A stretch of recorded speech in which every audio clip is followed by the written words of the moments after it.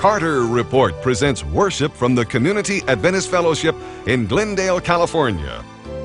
A special welcome to all of our viewers in North America and our new friends and churches in Russia. Today you'll enjoy uplifting music and the preaching of the everlasting gospel by pastor, teacher, and evangelist John Carter. Please get your Bible and study the Word of God with us today. Thank you for joining us for worship and praise.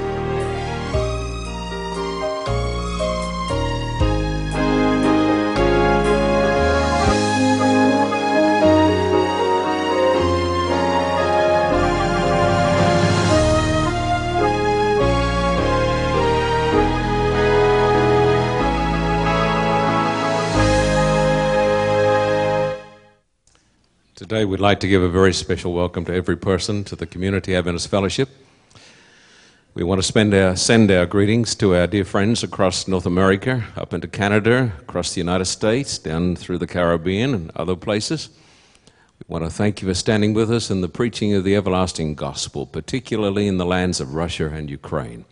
We want to say thank you so much for being our special partners. When you're in Southern California, I want to give you a big invitation. Great invitation to join us Saturday mornings at the Community Adventist Fellowship at 10:45 a.m. at 333 East Colorado Street, Glendale. Let me say it again. It's 333 East Colorado Street, Glendale, and we start with good music and worship and then the preaching of the Word at 10:45 a.m. I want you to notice what the program is about today that's written on this rather colorful card so it would get your attention, though I think today the topic will get your attention even if we're written on a black card. Notice it says for today, the Christian, the welfare state, the work ethic, socialism, deadbeat dads, illegitimacy and dependency, big government, big taxes, and the rebirth of the American dream. There is no question that the United States of America is not facing a crisis down the road, but is in the midst of the greatest crisis that she's possibly ever had. America was raised up, I believe, in the providence of God to provide freedom for those fleeing the wrath of religious persecution in the old world. I do not believe that the United States of America is like any other nation in the world. I believe that this nation was born in the providence and the plan of God. Can the Americans here say amen to that? This is an Australian speaking. Can the Americans say amen to this?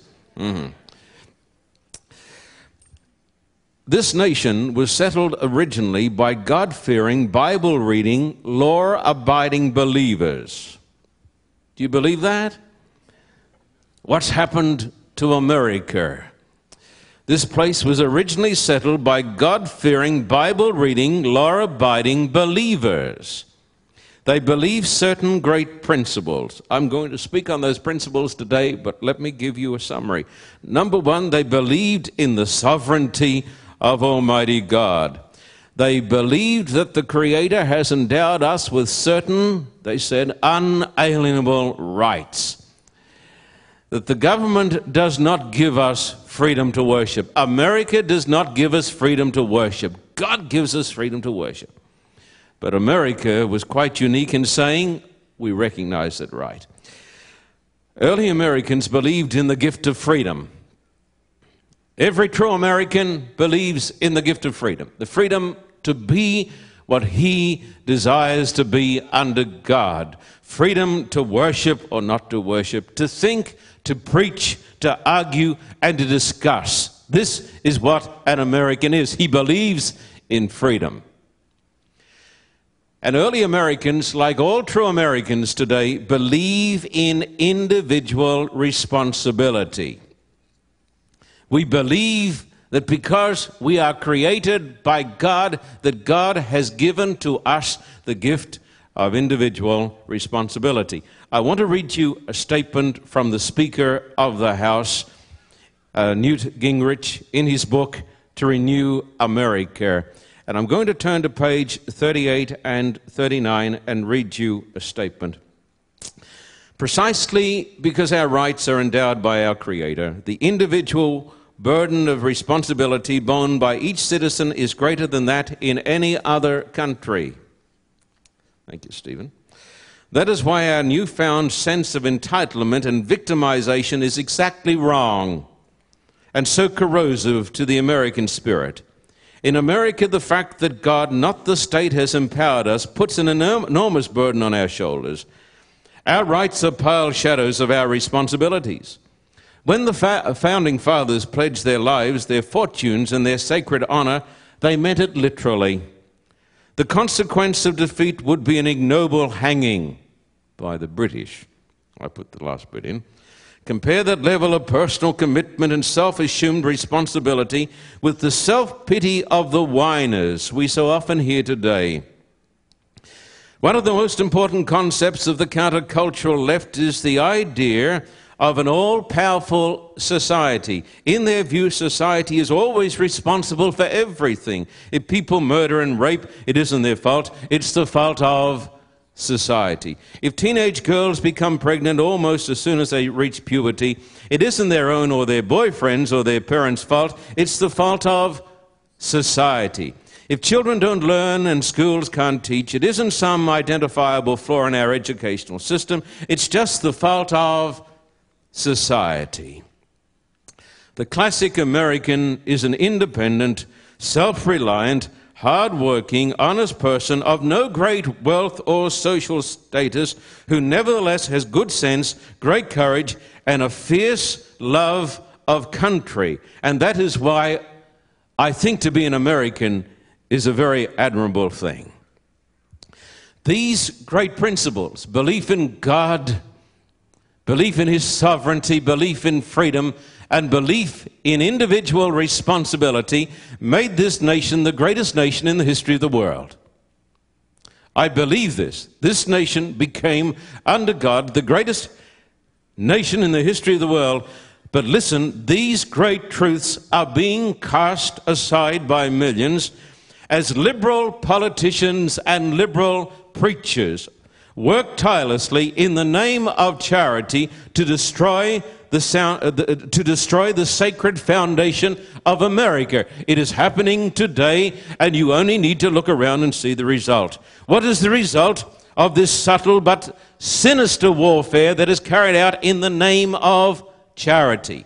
Let me tell you, a flood of crime such as America has never seen. And I'm going to tell you today, what you haven't seen anything yet. Is going to get much worse. A flood of crime. I am amused when people come to me after I once announced I was going to take people through the Middle East, and there was a little flare-up in the Middle East. Every American on the tour group canceled. They said it's dangerous. That is a joke. You have 100 times more chance of being killed here in America than you have in the Middle East, even during a war.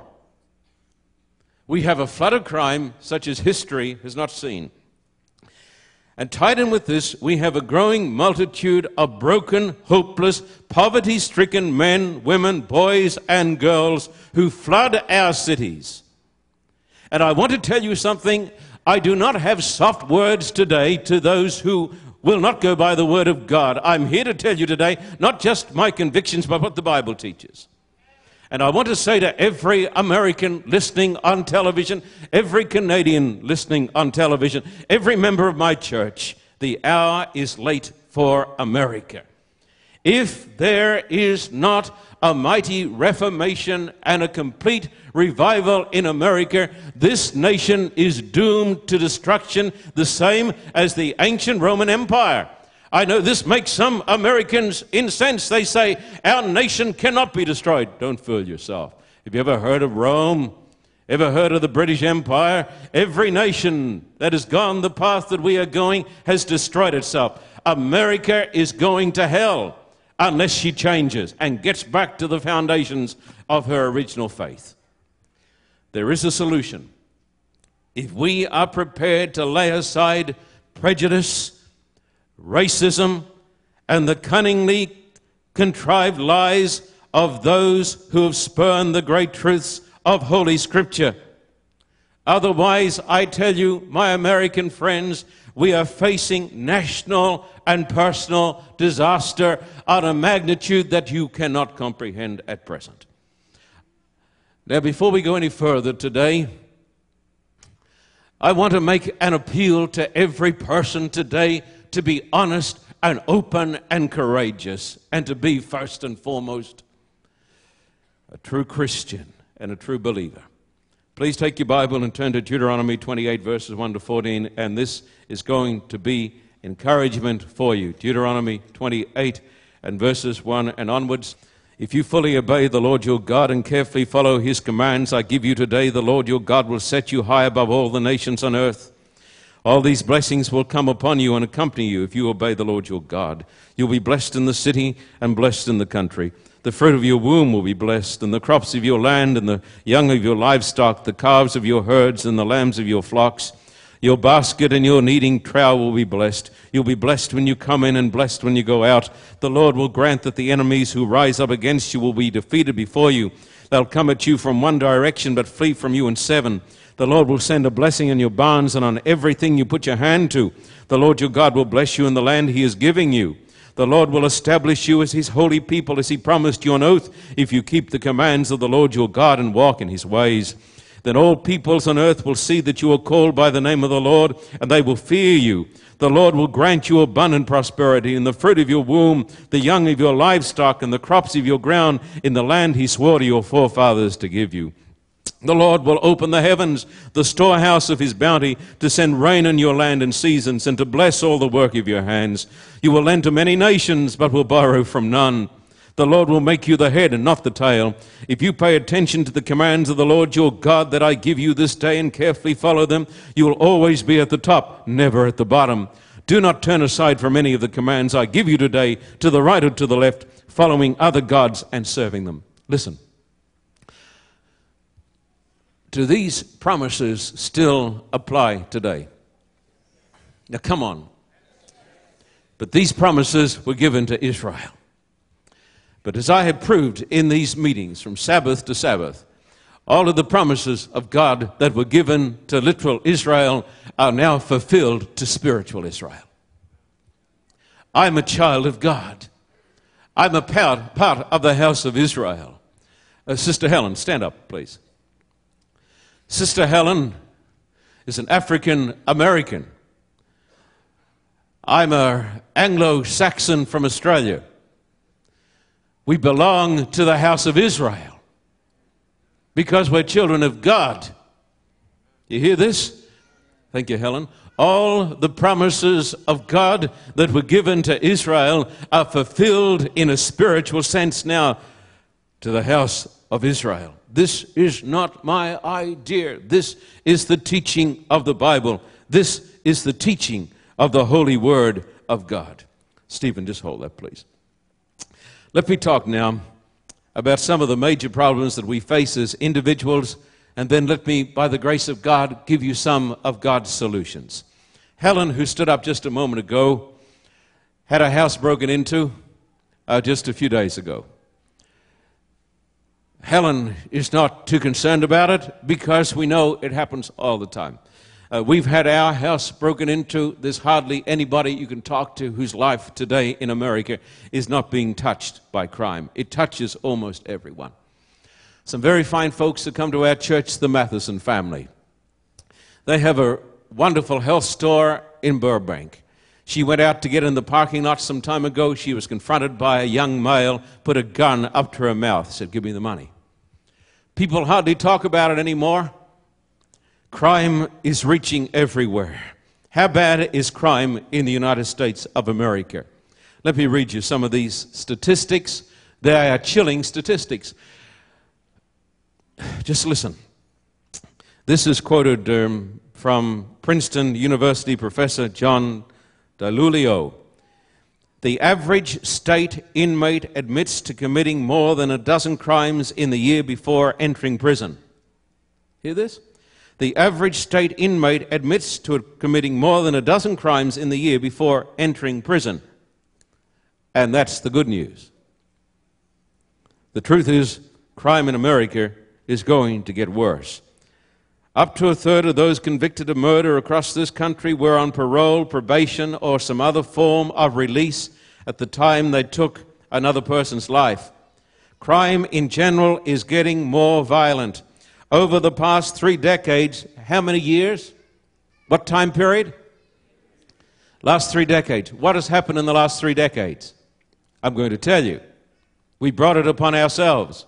In the last 3 decades, your chance of becoming a crime victim increased to 80%, but your chance of becoming a victim of violent crime increased 460%. The crime problem is bad enough, but demographic evidence indicates it's going to get much worse. Now, I'm going to read you some stuff. This stuff is dreadful, but I'm going to read it to you. Then I'm going to tell you the main reasons for it. Violent crime has increased steadily over the past 7 years. Well over 100,000 murders have been committed since the start of 1990. How many? 100,000. You know how many murders probably in the Middle East during that time? Few dozen.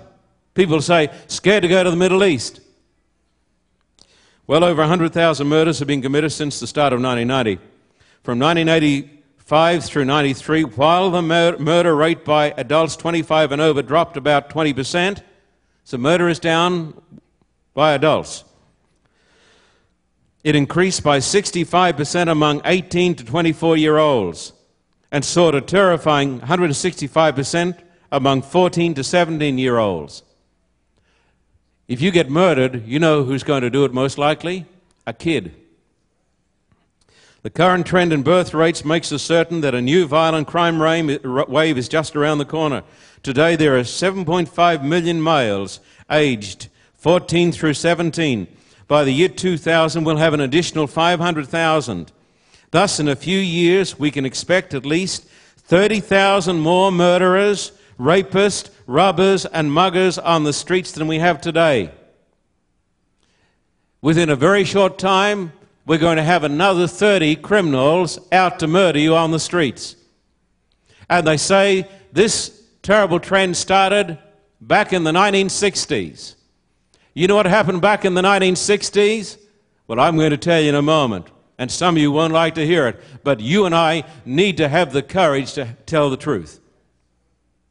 Not long ago, I asked this professor from, where's he from? From Princeton.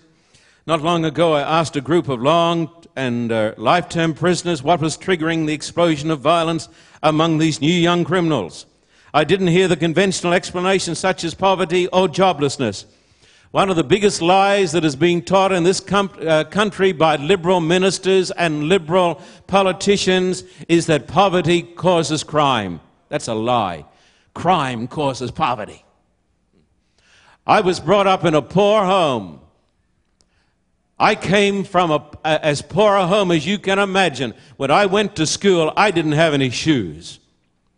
My parents came up through the Depression. I came through poverty. But my parents and my peers never got into crime because we were taught right is right and wrong is wrong. Don't give me this nonsense about poverty causing crime. Instead, these hardened men cited the absence of people, family, adults, teachers, preachers, coaches who would care enough about young males to discipline them.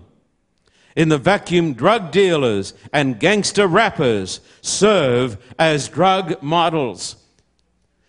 Don't walk out of here and say it's because people don't have enough money that they become criminals. That is not so. A person can be poor and honorable. Don't put down poor people. Where do we stand with the rest of the world? Now, David, if you can, get a camera up here close. Crime and punishment, over here on the left. This black line that goes up. It starts in 1980. This is taken out of time, February 7, 1994, and it's got worse. Starting in 1980, this black line over here is the number of inmates in state and federal prisons.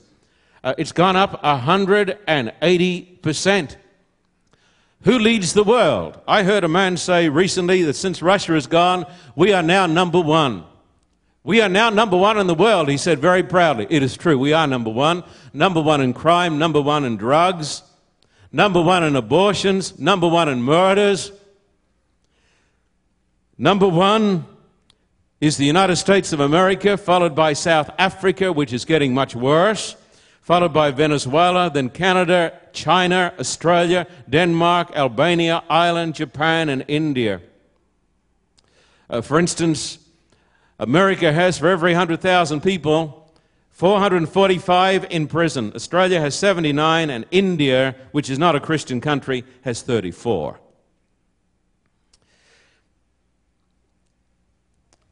I'm going to ask you folks a question. Some of you may know the answer. What is the greatest scourge in America? What is the greatest curse upon this fair country? The greatest scourge. I'm going to tell it to you, and it's going to shock you. I never knew this until a relatively short time ago. The greatest scourge and the greatest curse in the United States of America. Thank you, Stephen. Would you like to know what it is? It's illegitimacy. It's fathers who have kids and don't take care of them. Deadbeat dads. Colin Powell said, and I appreciate that man. Colin Powell said, what America needs is a sense of shame. Most of us have got no shame at all. Not talking about you. But guys who go and get a teenage girl, a child pregnant, and they boast about making a hit. Aren't they big men? They know how to have sex. They must be proud of themselves. The biggest problem in America is illegitimacy. Now, what I'm going to say now, I don't like saying it to you, but I'm going to tell it to you. I can understand the anguish in the hearts today of black leaders in this country. I'm talking about Christian black leaders. Men who've got the courage to stand up for what they believe in and who are not afraid of being called nasty names.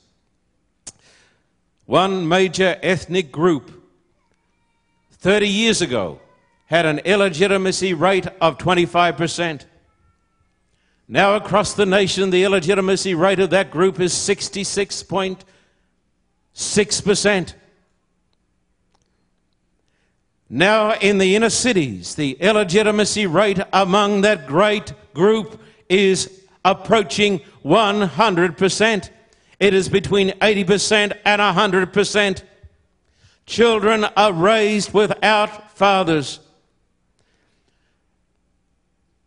You want to know when it started? It started in the 1960s with the birth of the Great Society, which was another name for the Great Socialism experiment. Today, the children of that generation, listen to me, 1/3 of those young people are incarcerated or on probation. 1/3 of that racial group are in prison or on probation, and that's not to say about the others who ought to be. But a whole generation is being lost because people haven't taken responsibility. Here is a girl. She's just reached childbearing age, 12 or 13. She gets pregnant. And she gets pregnant again and again and again and again. And the man who gets her pregnant goes off and laughs about it because he made a hit. He is a despicable wretch.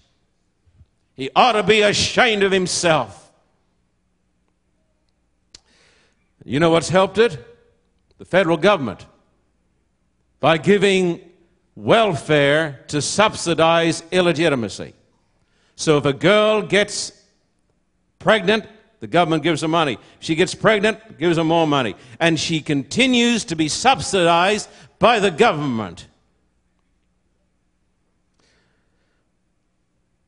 And this is what is happening. We are raising a group of people who do not know what it is to have a home. Did I give you some statements there? Please, let me just read you some of those. Hold those, Stephen, for me. This one is called The 50% Catastrophe. This is an editorial out of USA News and World Report, October 2, 1995. The 50% Catastrophe by David Gergen, editor-at-large. Today, calamitously, the early home years are bad and have been getting worse for huge numbers of kids. 1/3 are now born illegitimate. Right across America, 1/3 on an average are illegitimate.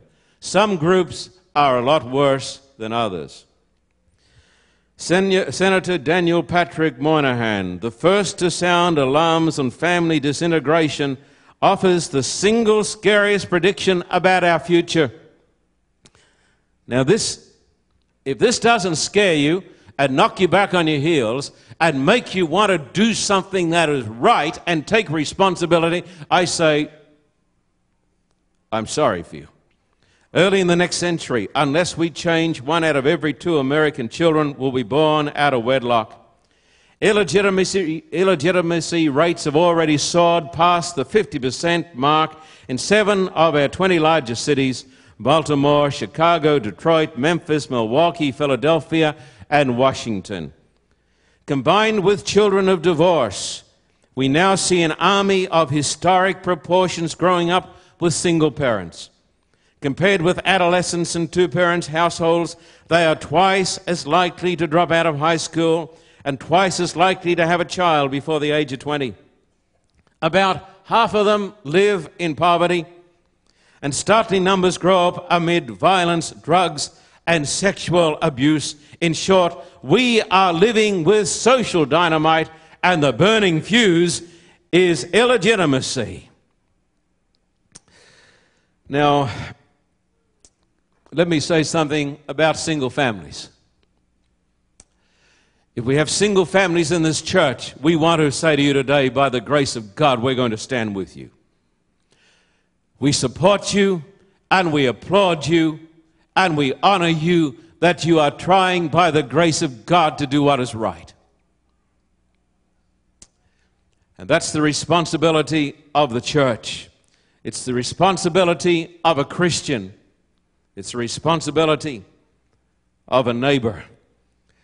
I want to read you now about the coming white ghetto. Listen to this. Newsweek, May 30, 1994. Nearly 30 years ago, Daniel Patrick Moynihan warned of the horrific social consequences of the skyrocketing out of wedlock birth rate among blacks. The rate then was about 1 in 4. That's right. Today in the inner cities, it's 80 to 100%, and nationwide it is 66.6%. But back there, in the 1960s, it was 25%. That rate then was about 1 in 4. That's roughly where whites are today, up from 11% in 1980. And now social scientists are making equally dire forecasts about the coming white underclass. You got to be blind if you don't recognize the trend that when people are in a situation where the home is destroyed, you need to do more than pray for the kids. We are facing today in the United States of America the greatest attack upon Americanism that this nation has ever seen. When I came to America, I was amazed at the poverty I saw. I'd never seen anything like it. I was amazed when I went to 3ABN, went to St. Louis, and then to get to 3ABN, I had to drive through East St. Louis. I said to myself, I've never seen anything like this in Russia, never seen anything quite like this in Africa. I saw there what had been palatial homes and trees growing up through them. I saw the streets filled with broken down, burned out cars. I saw men and women lounging in the streets. I was told the police here have got 2 or 3 cars, but they can't afford to have telephones in their cars. If a policeman needs to make a call, he's got to duck to another area, go to another area, use a payphone. This is America. You want to know why? It is because of the collapse of the home. Is there an answer to the scourge of illegitimacy? People say to me, how confident are you that things are going to turn around? I'm confident it can turn around for individuals. I'm confident it can turn around for you.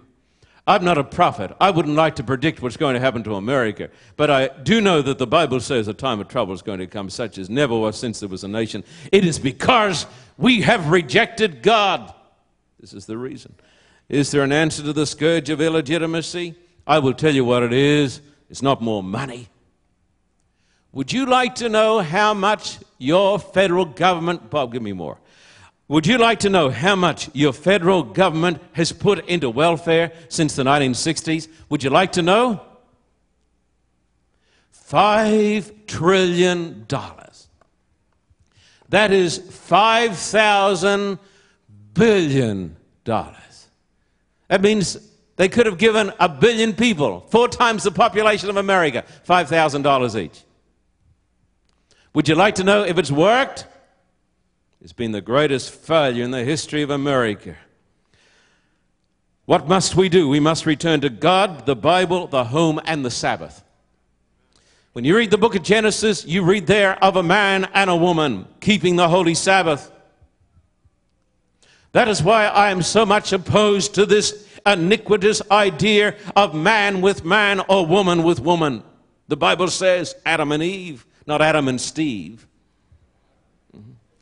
God made the home unit, but the liberal politicians and the preachers have said the problem is we don't have enough money. It's a lie. America is doomed to perish if the home is destroyed. One of the main destroyers of the home is the filthy industry of the Hollywood television people. Absolutely. They have polluted our nation. They're under the curse of God.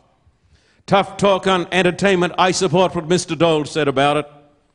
In one scene of Oliver Stone's film, Natural Born Killers, the hero drowns his girlfriend's father in a fish tank and kills her mother by tying her down on the bed, pouring gasoline on her and burning her alive. Meanwhile, a raucous, laugh-filled soundtrack tells the audience to regard this slaughter as the funniest thing in all the world.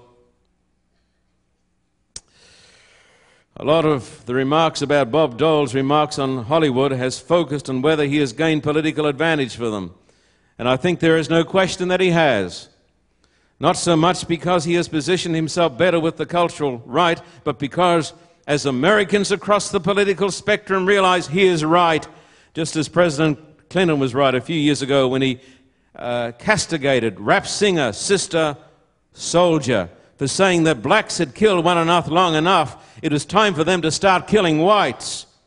When you glamorize murder, as Natural Born Killers does, or glorify violence against women, as does Two Live Crew, when lyrics are anti-Semitic, as Public Enemies are, or advocate hatred of gays and immigrants, as those of Guns N' Roses do, it is not just conservatives who know that something has gone wrong. Any thinking liberal does too. Time Warner CEO Gerald Levin, whose company produced Natural Born Killers and has put out much of the most offensive music, says that rappers like Ice-T are misunderstood.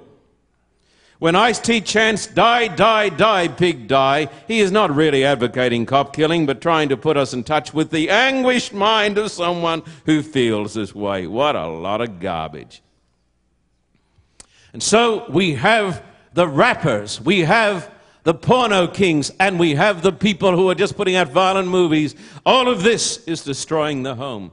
The Bible says, Sister Helen, that the Elijah message in the last days will turn the hearts of the fathers to the children and the hearts of the children to the fathers. Do you want to know if there's an answer to this? It is not in political action. It is in praying to God. It is preaching the Word of God. That's what we need. That's why this church has a television program. That's why we nag you to sit down the front and help us in the program, because we have a mission. We're not here to play church. We're here to preach the Word of God. And what the young people, the black young people and the white young people and the Hispanic young people and the tens of thousands in gangs need in this city is Christ the Lord. Christ the Lord. Let me say a few words about poverty. I can sympathize with a poor man because I was brought up in poverty. I probably know more about poverty than any person here. And I'll tell you a little bit about that. But I want to quote to you from Newt Gingrich again. I quote to him because his words here express my belief. Consider the facts, he says. You may say, well, I don't like Newt Gingrich. Well, I don't care whether you like him or not. Just listen to the truth, would you? And don't turn off from the truth because somebody has twisted you to think that this is some other reason. Listen to this. He says in his book, To Renew America, consider the facts. That's hard for some people to do. One person said, don't confuse me with the facts because my mind is made up. Consider the facts. Welfare spending is now costing $305 billion a year. Since 1965, we've spent $5 trillion on welfare, more than the cost of winning World War II. And have we won the war here? No, we made it worse. Yet despite this massive effort, conditions in most poor communities have grown measurably worse. Since 1970, the number of children living in poverty has increased 40%. $5 trillion down into the cities, and it's got worse. Since 1965, the juvenile arrest rate for violent crime has tripled. Since 1960, the number of unmarried pregnant teenage girls has nearly doubled, and teen suicide has more than tripled. There's your great society. As welfare spending increased since 1960, it has exactly paralleled the rise in births outside of marriage. On a graph, the two lines move together like a pair of railroad tracks. The more we spend to alleviate poverty, the more we assure that the next generation will almost certainly grow up in poverty. Clearly, something is profoundly wrong. We owe it to all young Americans in every neighborhood to save them from a system that is depriving them of their God-given rights to life, liberty, and the pursuit of happiness.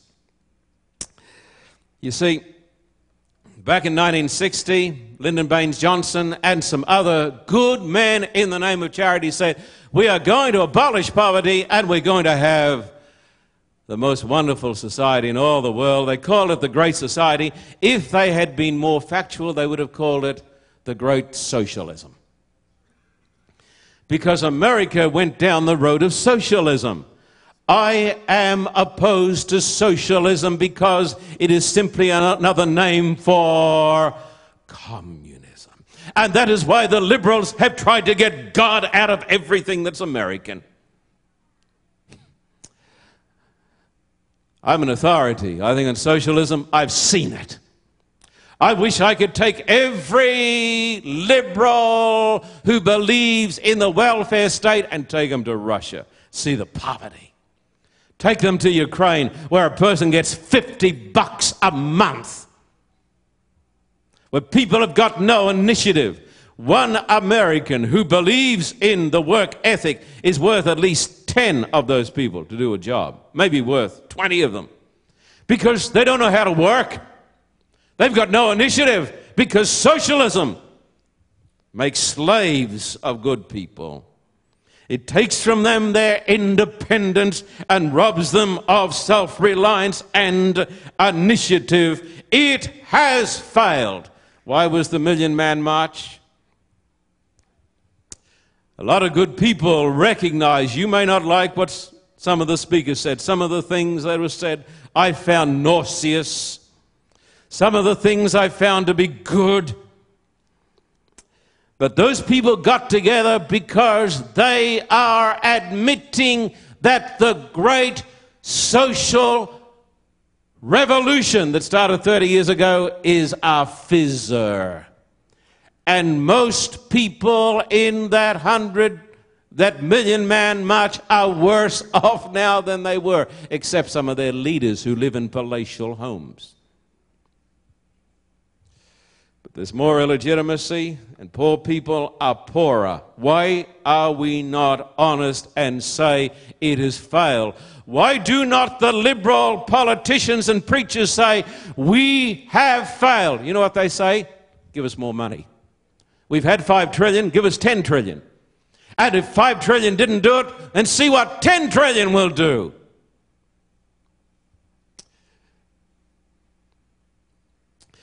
Should we help the poor?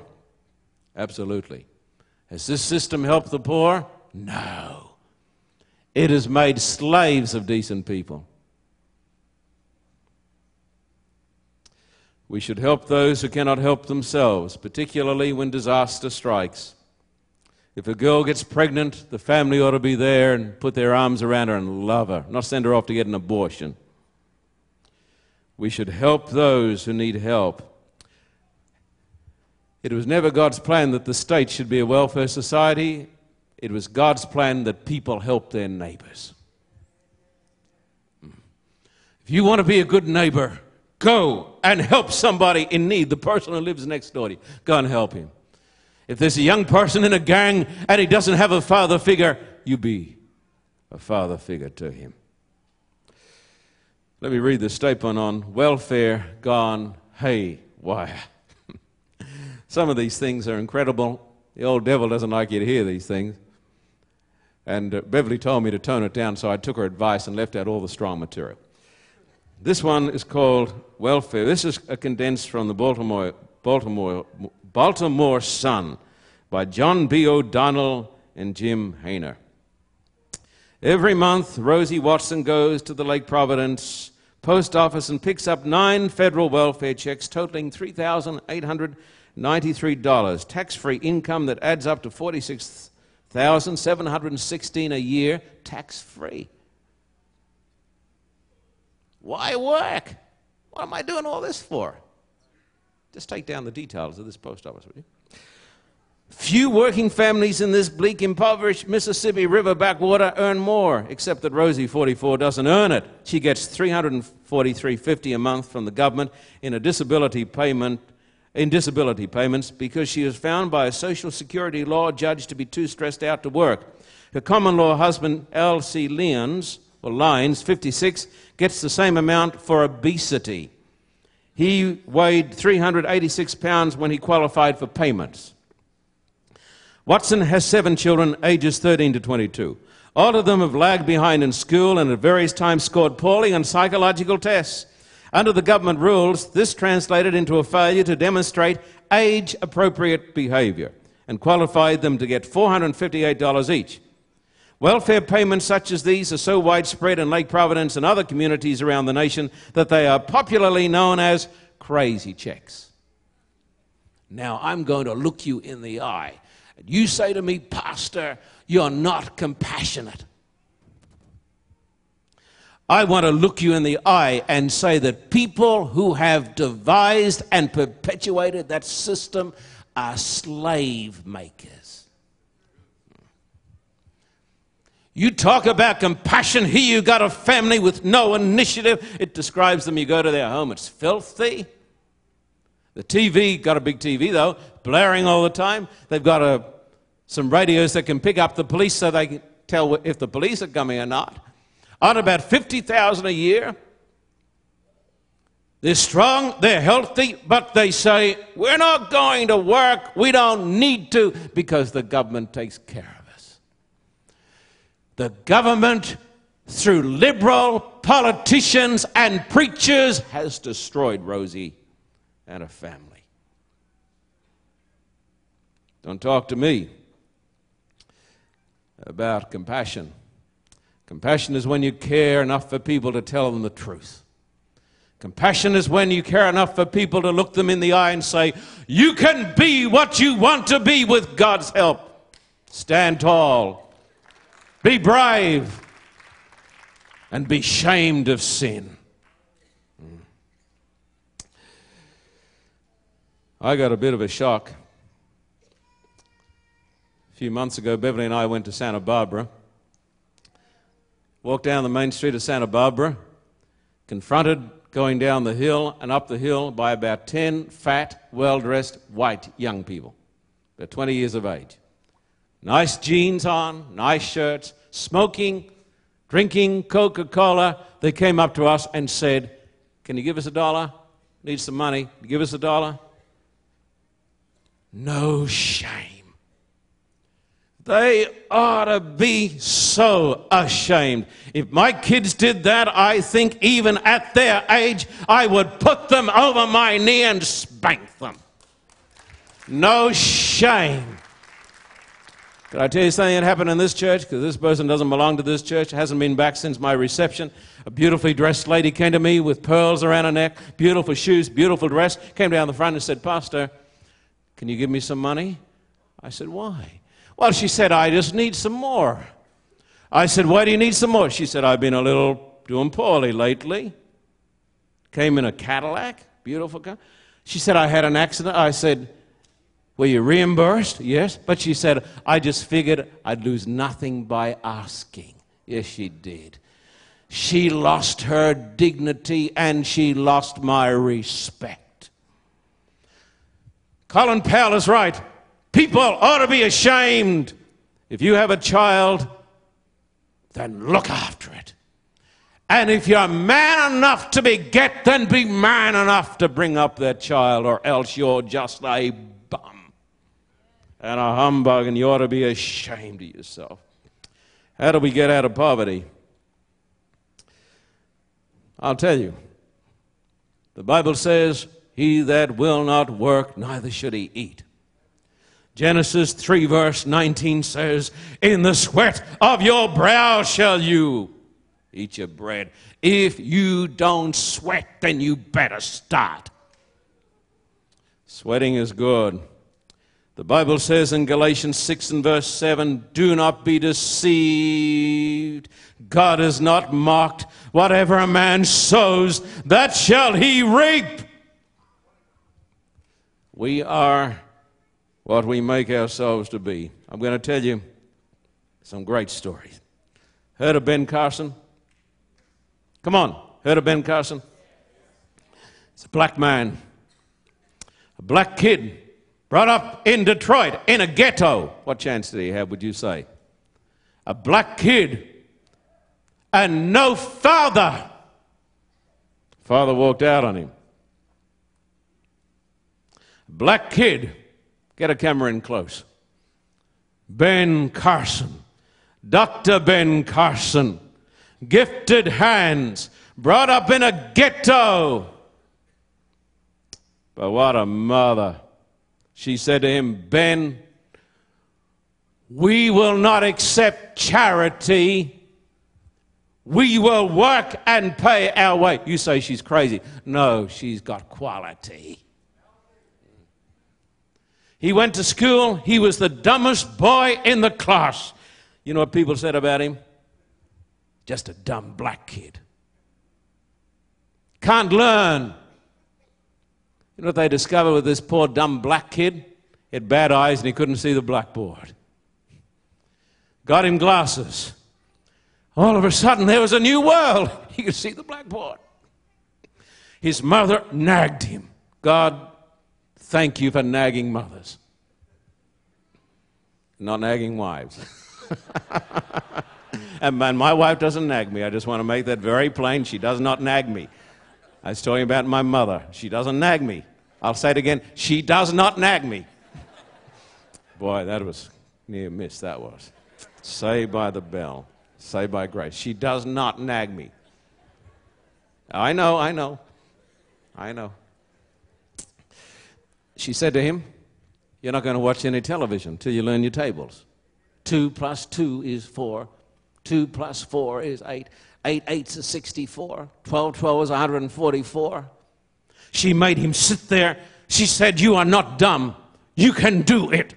Learn it, Benny. Learn it, learn it, learn it." She wouldn't let him go out to play. She said, "Learn it." She was out holding down 2 jobs. She was not a welfare queen. So this boy studied on, struggled on. Then he went to Yale. You know, he got to Yale University. Harold. Graduated third, top of his class in high school. Went to Yale. When he got to Yale, he had a shock because he was the bright boy in the school in Detroit. But when he got to Yale, he discovered he was just one of a multitude of kids. He struggled. He felt like giving up. He got in despair because now he had to work and work and work. He graduated from Yale near the top of his class, and Yale is not just any school, folks. It's one of the greatest schools in the world. I want to read you what he says in his book, Gifted Hands. Thinking about it now, Mother was incredible, memorizing long poems like Robert Frost's The Road Not Taken.